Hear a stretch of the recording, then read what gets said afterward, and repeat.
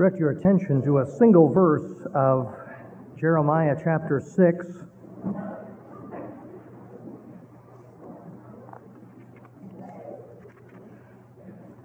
You know ordinarily that it is a perilous exercise to take a verse by itself and not in its context. But in this particular case, it's easier to do because the context is the entire prophecy of Jeremiah, as we'll see in a short while. We'll have reason to draw your attention to several other verses in the vicinity in a short time.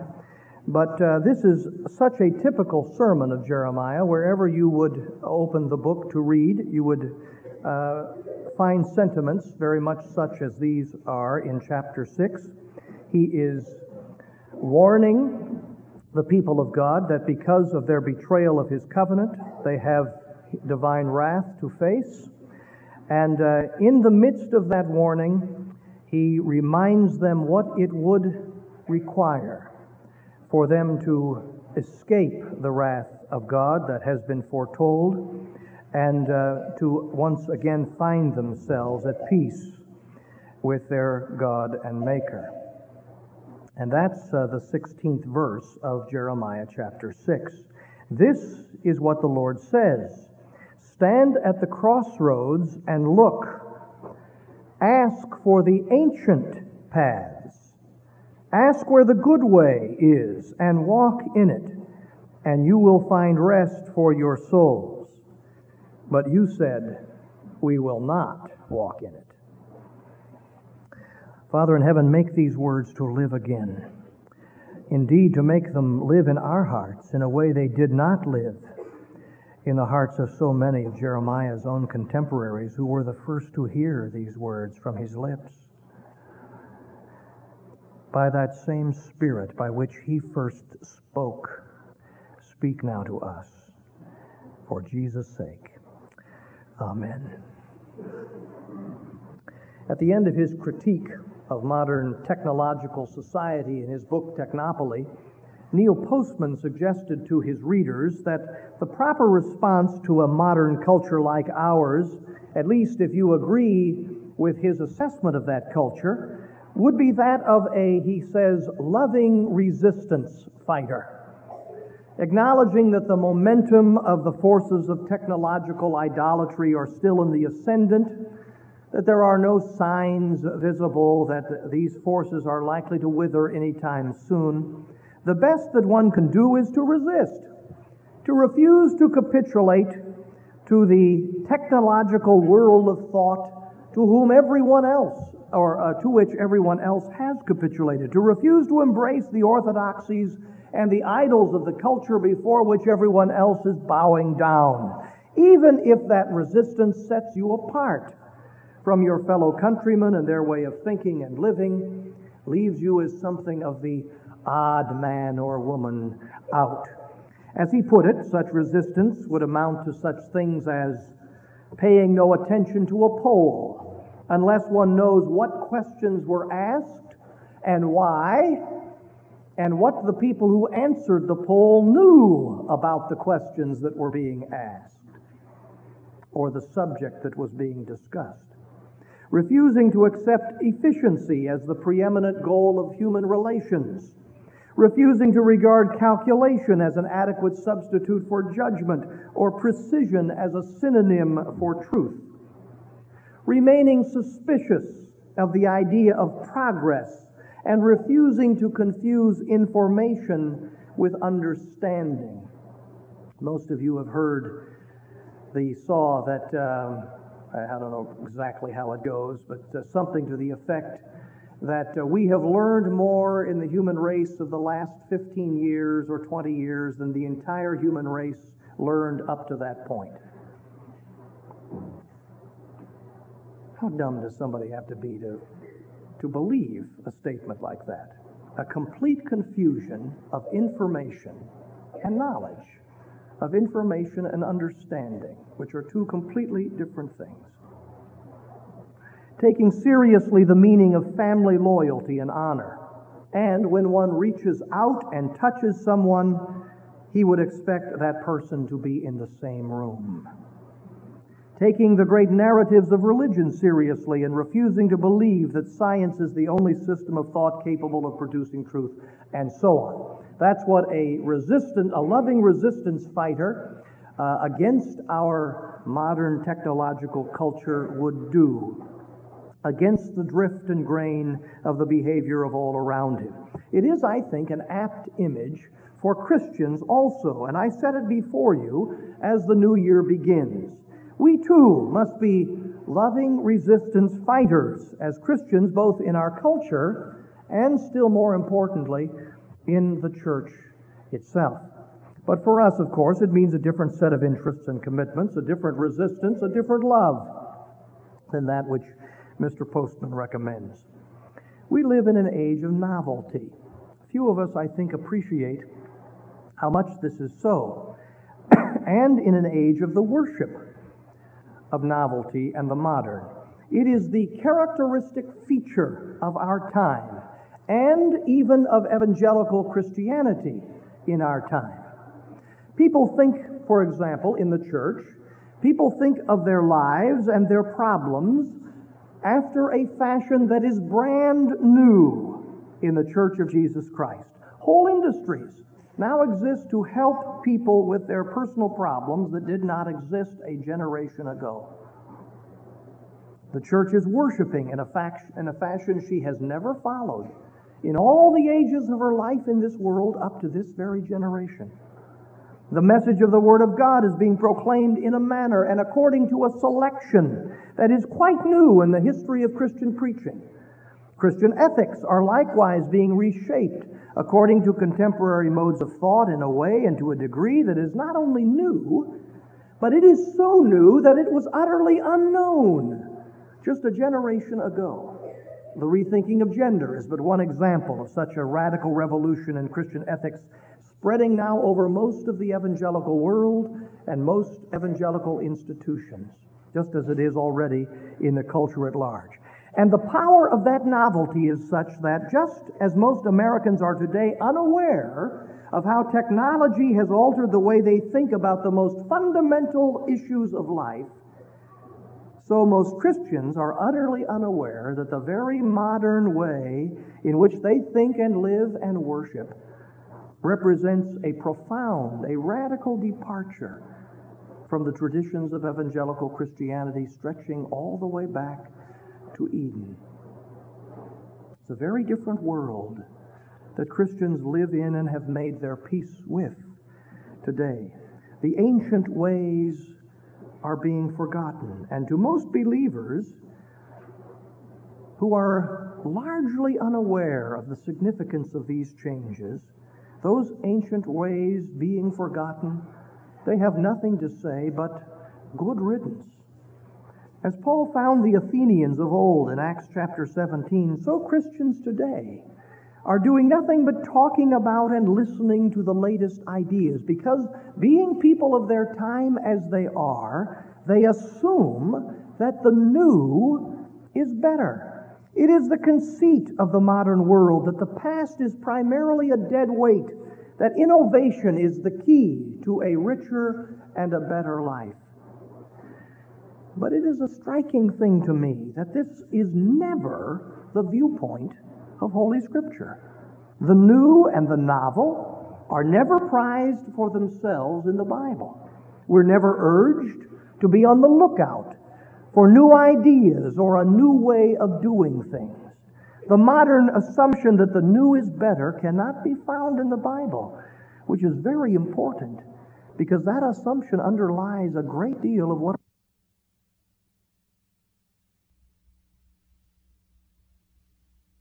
everybody thinks and believes today. The Bible is not hostile to many new things, of course. Many innovations are perfectly compatible with Christian truth and can be embraced and used by Christians. But not the main things, not the central things, not the definitive things. Not our view of God, or of the world, or of His Word.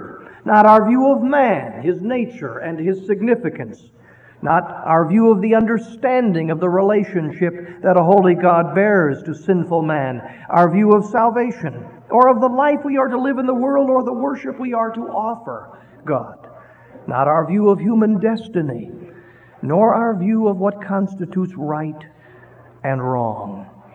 All of this has been laid down for us in the distant past.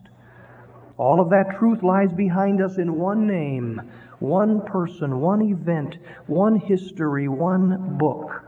And by this we mean more than simply that we draw our truth from the Bible, and the Bible is a book that was written long ago.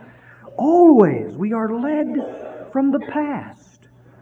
We're taught how to live by faith, by being pointed to the examples of those who did so long ago. We are taught what it means to walk with God by being pointed to those who have done so in generations long since gone.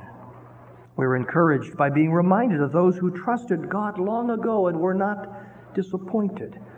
It's a matter of utter indifference to the Bible that the people we are told to emulate, as for example in Hebrews 11, with its hall of the heroes or champions of faith, lived thousands of years ago in a world, at least superficially, so different from our own. In what really matters, there's nothing new under the sun. Jesus Christ is the same yesterday, today, and forever.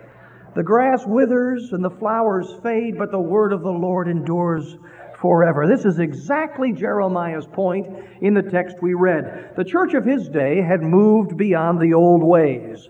They were enamored of new things, novelties that the world around her had devised and embraced. Most of the religions that they were tempted to embrace for themselves, or at least to bring into their practice of what they considered to be the ancient faith of Moses, were relatively new on the landscape of the ancient world. Indeed, the parallels between Jeremiah's day and our own are striking and ominous. Everything from the worship of goddesses to materialism run riot, to the hope, the confidence of God's people in almost everything but the Lord Himself. As we read in verses 13 and 15, what the people had really left behind, the constitutive feature of their modernity, we could say, was their taking with ever less seriousness the entire matter of the place and position of man before a holy God. So Jeremiah says, here is the problem. If you want the problem in a nutshell, if you want the whole reason for my prophetic ministry in a word, here it is.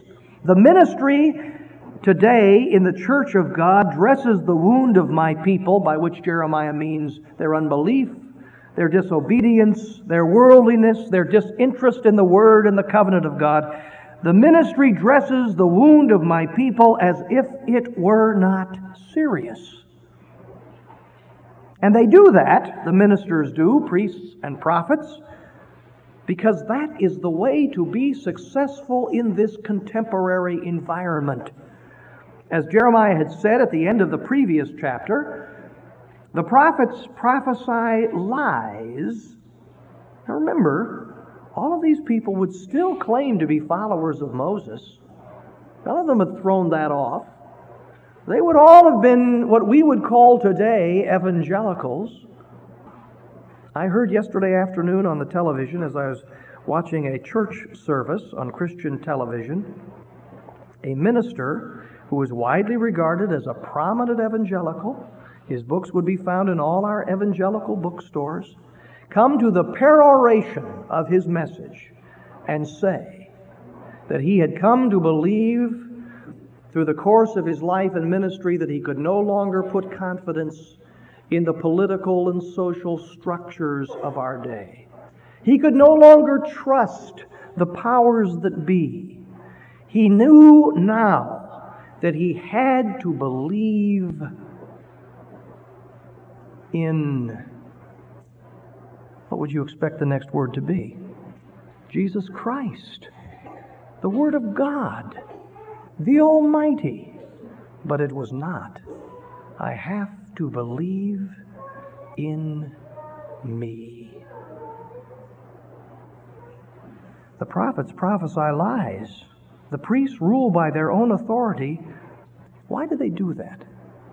My people love it this way. But what will you do in the end? There's the rub. The end. So ends chapter 5. And this diagnosis of Judah's spiritual disease, this interpretation of her situation before God, is not, as I said at the beginning, a minor feature of Jeremiah's preaching. It is his main point. He returns to it over and again, sometimes in exactly the same words, as in, for example, chapter 8, verse 11. Sometimes in words that mean the same thing, as in chapter 14, verses 13 and following, and many like passages. Martin Lloyd-Jones once characterized the message of false prophets in this way. This is false prophecy in the Christian church. In any era, in any place, in any time, it will always have this characteristic. It does not emphasize repentance in any real sense. It has a very wide gate leading to salvation and a very broad way leading to heaven.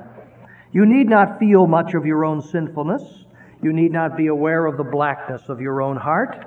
It is entirely unlike the evangelism of the Puritans, say, or of John Wesley, George Whitefield, and others, which led men to be terrified of the judgment of God and to have an agony of soul sometimes for days and weeks and months. John Bunyan tells us in his Grace Abounding that he endured an agony of repentance for 18 months. There does not seem to be much room for that today. Repentance means that you realize that you are a guilty, vile sinner in the presence of God, that you deserve the wrath and punishment of God. It means that you begin to realize that this thing called sin is in you, that you long to get rid of it, and that you turn your back on it in every shape and form. You renounce the world, whatever the cost, the world in its mind and outlook as well as its practice, and you deny yourself and take up the cross and go after Christ, your nearest and dearest, and the whole world may call you a fool or say you have religious mania. You may have to suffer financially, but it makes no difference. That is repentance. The false prophet does not put it like that. He heals the hurt of the daughter of my people slightly, which is the King James Version translation of Jeremiah 6:16, which we read from the NIV. Simply saying, the false prophet does, that it is all right, and that you have but to trust that God will love you. Or maybe just trust yourself, and all will be well. They offer an easy salvation and an easy type of life always. Several generations ago, Rabbi Duncan could already see this coming in his once great and faithful church. There is enough gospel preaching, he said, to heal the world of sin-sick souls. But where is the preaching to make souls sin-sick in the first place? And this is our situation today, and to a frightening degree. How rapidly it has overtaken the evangelical world. There are folk, many folk, sitting in this church who were Christians long enough ago, to be absolutely taken aback by how quickly everything has changed. This lack of seriousness about sin and salvation and the holiness of God. This is the atmosphere in which feminism, the so-called evangelical feminism, has flourished. Such a movement, such changes, such a thinly disguised throwing off of the yoke of Christ and His Word could only have occurred in a spiritual atmosphere in which people are no longer taking seriously the wrath of God, the terrible momentousness of human life and destiny. Only in that kind of an atmosphere would Christian people clamor for their own advancement and demand a greater share of this world's honor. Only in such an atmosphere would Christian people play so cavalierly with the teaching of Holy Scripture and the ages-long tradition of God's holy church in a mad dash to get more of what the world calls glory.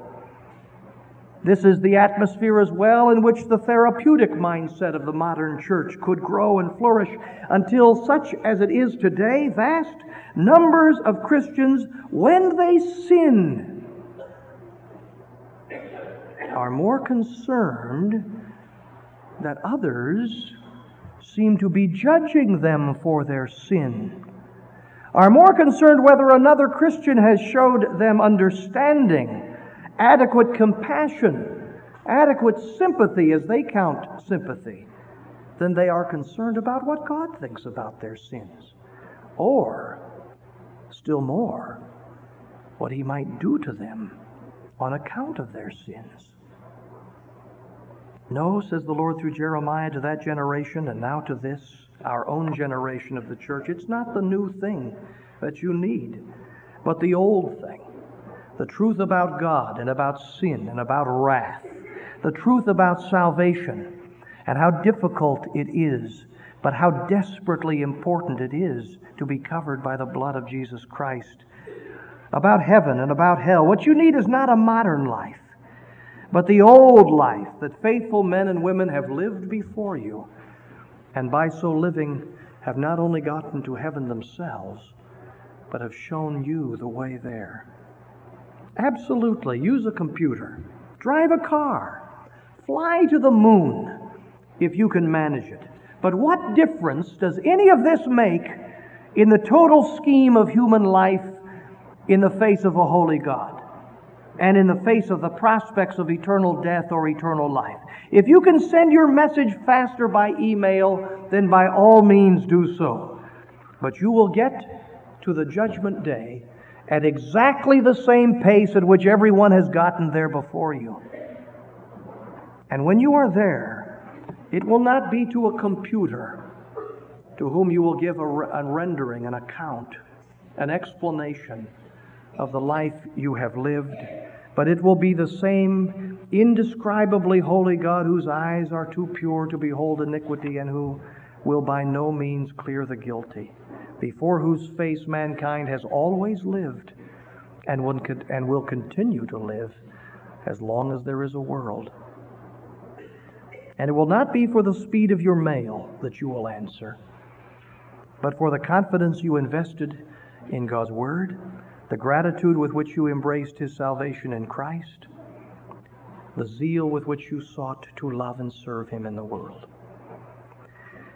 So it is that we must be loving resistance fighters in the Christian world of our day, holding fast to what seems to be of little interest to an increasing number of Christians as the months and years pass, but which are nonetheless the ancient paths, the old ways, which still today are the only ways that lead to God.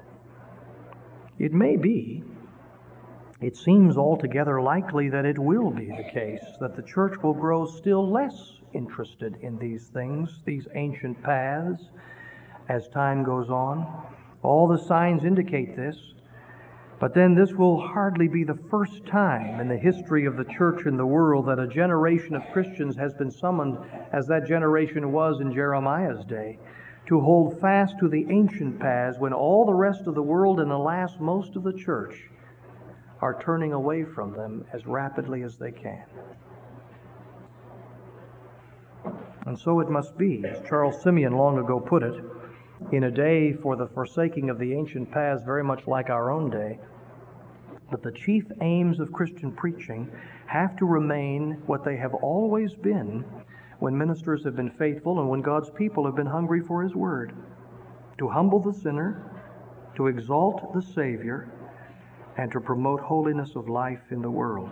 As one of Simeon's biographers summarized his preaching, and this was utterly unique preaching in his day, all was gathered around these two foci: the sin of man and the glory of the Redeemer. Say the words. How old-fashioned they sound. Out of touch. But how necessary if we are to think and feel and act as faithful Christians at all. And certainly as faithful Christians always have. This was the food that nourished them, and no other food will do for us. But you ask, if we follow the ancient paths, will we have any influence could we conceivably have any influence in our culture? If we walk the twisting, rough, and rocky ancient ways, while all around us the world is walking the smooth highway of the modern world, who is going to listen to us? How are we going to have any effect or impact for the truth in our day? Well, we may be more influential than you think. And if we are to have any real influence, any holy and saving influence on our culture, I tell you, this is how we must have it. Last Christmas, one of my presents was Professor Daniel's magisterial new biography of William Tyndale. You remember, I told you about it. I began the year 1995 reading this great work on this man whom I now believe we should generally regard as the single most influential Englishman who ever lived. And by that I mean the single most influential human being who ever spoke the English language as his native tongue, Americans included. You remember what I told you about Tyndale. He was the first to translate the Bible into English from Hebrew and Greek. And his work was a miracle of consecrated learning in the translator's art. The King James Version of the Bible is, where it could follow Tyndale, where he had gone before them, 80% William Tyndale's work. And the places where the King James Version is at its worst are regularly those places where Tyndale did not get his work finished and the translators had to make their own way. What greater influence has there been on English culture or on English-speaking human beings than the English Bible? And the English Bible was, to a very great degree, the accomplishment of this one man. But Tyndale had to do his great work while walking the ancient paths that almost no one in his land was walking with him.